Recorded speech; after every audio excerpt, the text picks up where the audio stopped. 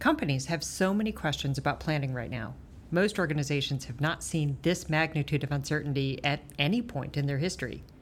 There are a number of topics we could and will cover about successful strategic planning, but today we'd like to focus in on one of the key tools often used in the planning process, the management retreat.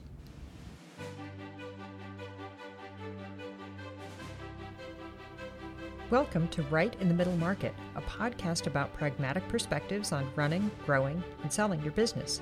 We talk about the challenges, decisions, and most importantly, the actions business owners can take to create long-term value in their companies. Today, I'm delighted to talk with Stephanie Chambliss-Gaffin, Managing Partner of the Gaffin Group, to explore this issue. To kick us off, along with most other in-person events, I'm guessing that most management retreats have been canceled these past few months. What are you seeing? Companies have retreats typically planned at different points in the year. There's often a regular cadence. Some do theirs in the spring, some do them in the fall.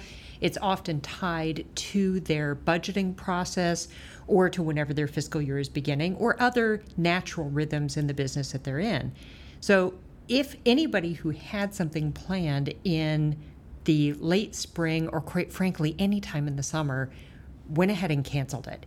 And I think especially in those early weeks when we had no idea what was happening, and you may remember there was a time when we thought this might be just a few weeks that we were shutting everything down. So at that point to say, well, let's just kick it out a few weeks and surely by July we'll be able to get together this summer. Now, I think it's been long enough that people are, from what I'm hearing, still nervous to plan in-person events, still nervous about getting together regularly. So they're starting to say, gosh, we need to come up with a different option. Can we hold it virtually? Should we cancel it altogether? But we certainly can't proceed the way that we originally planned. Let me pick up on that last point. Is this a great chance to get rid of the habit of a boondoggle, or is there still value to be had? I think there are many different experiences that people have had with management retreats over the years. And certainly in some organizations, it can be perceived as, or it can actually just be, a chance to get away and not really accomplish much business. But fundamentally, for the retreats that are well done, well planned, and really add value, the two biggest reasons that I consistently hear and that I work with my clients on to have a management retreat, number one is relationship building. That can be a phrase that's easy to throw around, but it does matter when you are trying to work through business issues. The stronger the relationships between the people on your team, the easier it is to navigate those issues that inevitably come up throughout the course of business. The second piece and second reason to have a retreat is to create the space for deeper dialogue and discussion about more complex topics.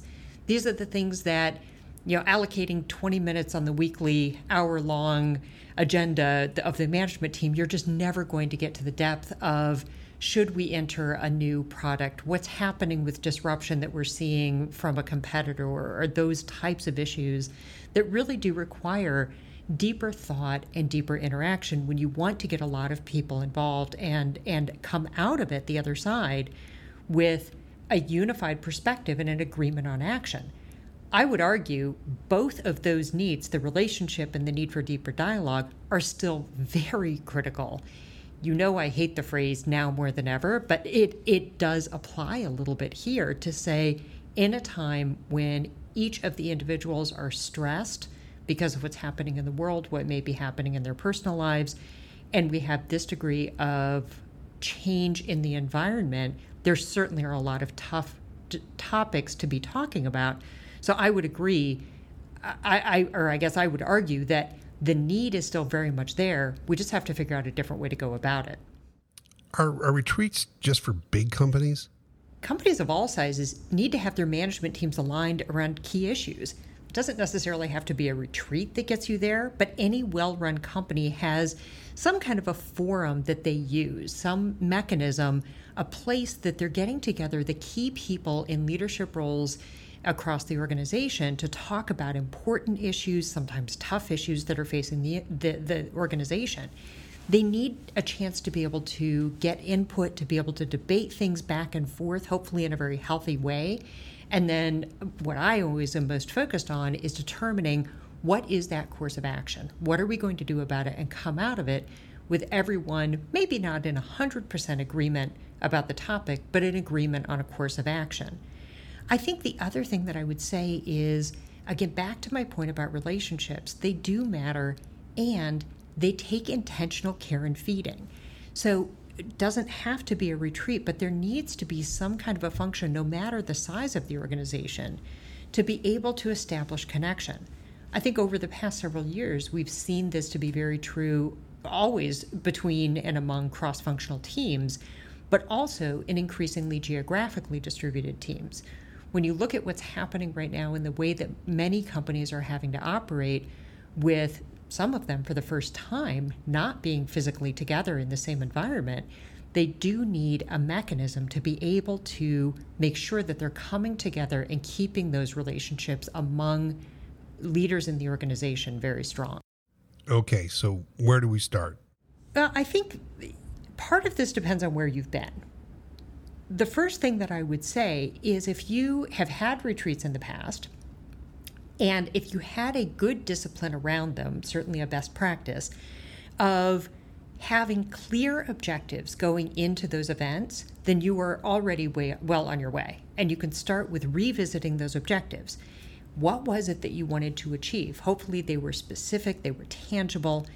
And I always find that when you write those down, it starts to be able to clarify thinking and actually open up creativity around, well, gosh, given the new constraints that we have, how else could we start to achieve those? You also want to revisit those objectives and say, what's different now? What new gaps are you seeing based on the way your company needs to operate in this current environment? And are there different things that you might need to achieve? For those companies that maybe haven't been as disciplined about objectives in the past or haven't done retreats in the past, again, starting with those objectives, really think about, gosh, if I could put my leadership team together in a room for 2 days or for a day, again, not that that's what you can do right now, but start with that mental construct. What would you want to get out of it? What would be most important? Another way to think about it is to think about what is it that you're missing in the way that you're operating. Compared to the time when we all had the opportunity to be physically together in a much more frequent way, what are the gaps that you're finding? Where is the organization struggling for that lack of more casual and unstructured interaction?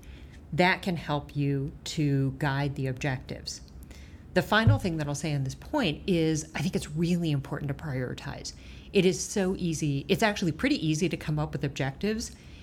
So easy, in fact, that you may end up with a laundry list of them, and then you won't actually be able to achieve it. So it's not only coming up with the objectives, but then prioritizing down to what are the most important things you really want to achieve. Okay, we'll be right back with more of Stephanie Chambliss-Gaffin talking about that planning retreat. Very good topic today. We'll be right back after this message. Right in the Middle Market is brought to you by the Gaffin Group, a full-service business consulting firm. The Gaffin Group works closely with middle-market companies tackling the big challenges of today's environment and capturing the value-enhancing growth opportunities of tomorrow. Too often, dogma, platitudes, or wish lists get confused with strategy. Then it's no small wonder that execution can be muddled. The Gaffin Group principals work closely with company boards, executives, and their teams to seek pragmatic, tangible results. They provide comprehensive advisory services across strategic, financial, operational, and merger and acquisition capabilities, all framed by the fundamental belief that real strategy drives real results. The Gaffin Group is focused on delivering robust, practical insights and fact-based pragmatic solutions. Their services are designed to support their clients' profitable growth and sustainable long-term value creation. Go to gaffingroup.com to learn more about how the Gaffin Group can help you and your company. So, welcome back. We're talking with Stephanie Chambliss-Gaffin about that planning retreat. Great topic. Question for you. Are organizations approaching the actual retreat differently, or is it pretty much the same and just now all on Zoom? So if you think about the retreats that we had before, even the ones that weren't as clear about objectives, at some level, especially in organizations with groups that got along pretty well, you could kind of just throw everybody in a room and at some level trust that the right conversations were going to take place. Again, not that that was a best practice, but there was some element of that. I think what we're seeing now is that there has to be a much greater discipline in planning. You have to know what it is that you want to achieve and really think about how you're going to get there. I think the second thing I would say is we're seeing differences in schedule and structure. An all-day meeting and a retreat is one thing, but there you're able to read the energy in the room, you're able to feed off each other, people can get up and walk around. We've all heard about Zoom fatigue at this point, and it's very real. And so what I'm finding is most people will cap out at about 2, maybe 3 hours at a stint with some breaks in between, no matter how great the content is. I think you also have to recognize that people may not be able to break away from their personal responsibilities as easily as they could in other times. Before, it was easier to say that make your arrangements around personal responsibilities or family. You're going to take 2 or 3 days away and then come back. Right now, as many working parents are facing schools that are closed, daycares that are closed, camps that are closed, that can be much more challenging to do. So, for example, you may need to think about a series of conversations in 2 to 3 hour chunks rather than a single 1 to 2 day stint. I'll talk about this in a minute, but that also comes then to the importance of having a really strong facilitator to connect the dots across those conversations. The third thing then is the planning and the pre-wiring. We already talked about the importance of objectives, and then you want everyone to be heard, and with shorter time frames that may be hard to do, so really think about how do you pre-wire some of these conversations? How do you have some of the background conversations ahead of time? On the day of or the days of, manage the conversation. You really need to think about how do you bring in someone with strong facilitation. If you need to find that skill set, go outside of your team or even bring in an outside resource. But you may need to make sure that you have somebody that has a really strong facilitation skill set to help you get the most out of this conversation and out of this time together. And then finally, no different than an in-person retreat, be clear about the action items and the follow-up. Well, great points. You mentioned how important it is to manage the conversation. Are there best practices to that? Yeah, it's one of the things that I see most frequently is that, let's call it the sponsoring executive, who is the individual who's bringing together the agenda, they're pulling together the team, they're really encouraging people to participate, making sure that calendars get cleared for people to be able to join, that person thinks that they can also be the facilitator. Now, this is not a limitation of skill, but it is truly that the person who is in that leadership role can't be the same one to facilitate the conversation. It's interesting. I actually saw this in a retreat that I facilitated a couple of years ago, where the leader of this particular team had originally been planning on leading the retreat. He actually is a very skilled facilitator and was doing some great pre-wiring, talking with a lot of different folks ahead of time. And as he and I started to chat, we were talking about the dialogue, and he started to realize that he couldn't play both roles. I ended up joining to facilitate this retreat on their behalf. There was a very interesting point where he stood up to present some information, and both of us saw the dynamic in the room change starkly. That we went from people asking questions around the spirit of open dialogue to asking questions looking for an answer because they knew that he was the one in charge. So I think that's the kind of dynamic that you actually want to try to avoid, and that you need to have a facilitator who can be impartial. And the reason that it's so important to have that designated facilitator, the skill set, somebody who doesn't have, if you will, skin in the game of what's being discussed is always most helpful. Often you can find this kind of a person within the organization, perhaps from another team. And if not, it can be well worth it to invest in an outside facilitator to help you get the right kind of outcome. A good facilitator will also be able to help you think about what is the right structure? How do you plan? How do you do some of those pre-wires? And then finally, obviously, you want to make sure that you have a scribe. And again, I think even more important when you're on Zoom, where typing or writing while you're on video can be very distracting and very challenging. So what are some of the ways that you have worked with business leaders to help them have successful retreats? Well, I think, Mark, as you know, this is truly one of my favorite things to do. It is, I think I've been known to describe this as the candy in my job, if you will. I think for me, it starts with really exploring with that sponsoring executive what it is that they want to achieve. Secondly, then it's understanding a little bit about the culture of the organization, understanding how is the dynamic going to play in? What is this group going to be like? Are they going to be opposed to this topic? Do we need to figure out how to get them engaged? Are they going to come in bustling with energy? And how do you come up with creative approaches that are still consistent with the culture of the organization? There's one organization that I worked with. We were doing a fairly major process redesign over a series of three retreats. And I actually ended up using Legos as a kinesthetic tool to help them really become creative and, if you will, think out of the box to break the mold of the way things had always been done. It worked in that organization because it was a culture that was kind of fun and pretty open, so they thought this was great. In another organization, while it was very effective in one, it may not have worked as well somewhere else. So, question for you, especially with the pandemic, the dynamic environment that we have now, I can see how people may have gotten locked in the past to doing things on an annual basis. It took a while to get people together. But the question I'd have for you is, doesn't it make sense if you have a kind of environment we have now? Like if I had a planning retreat in November or December of last year, it's kind of at best stale now.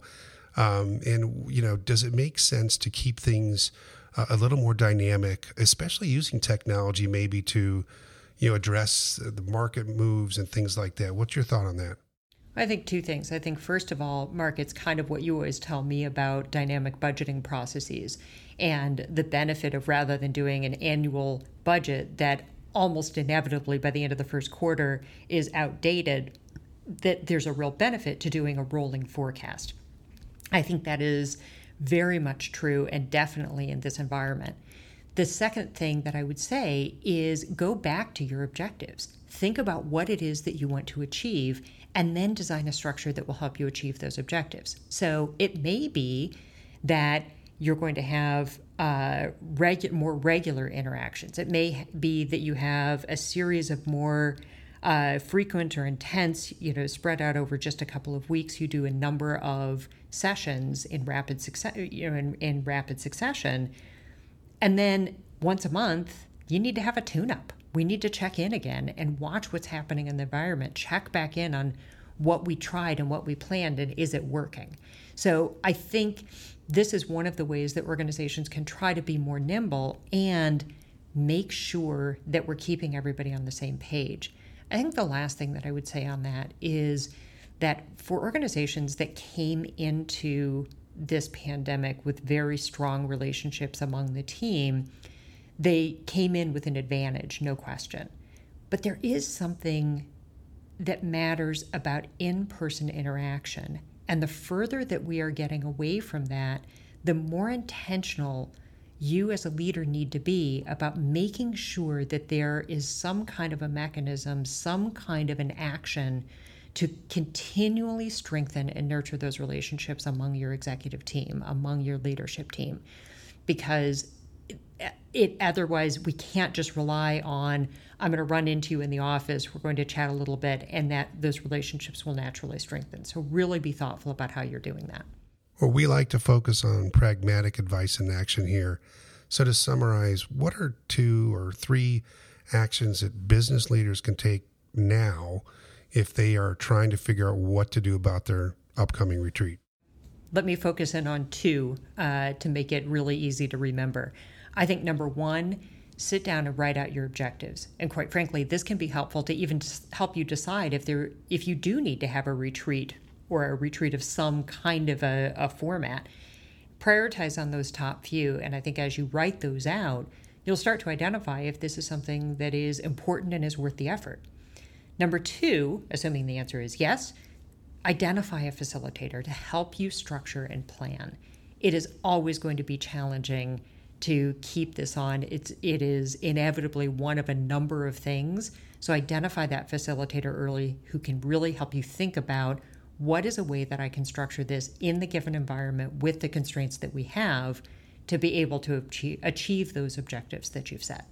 Well, Stephanie, this has been a great topic, very timely, and I think very important advice for people to sit down and think about ways forward in this environment.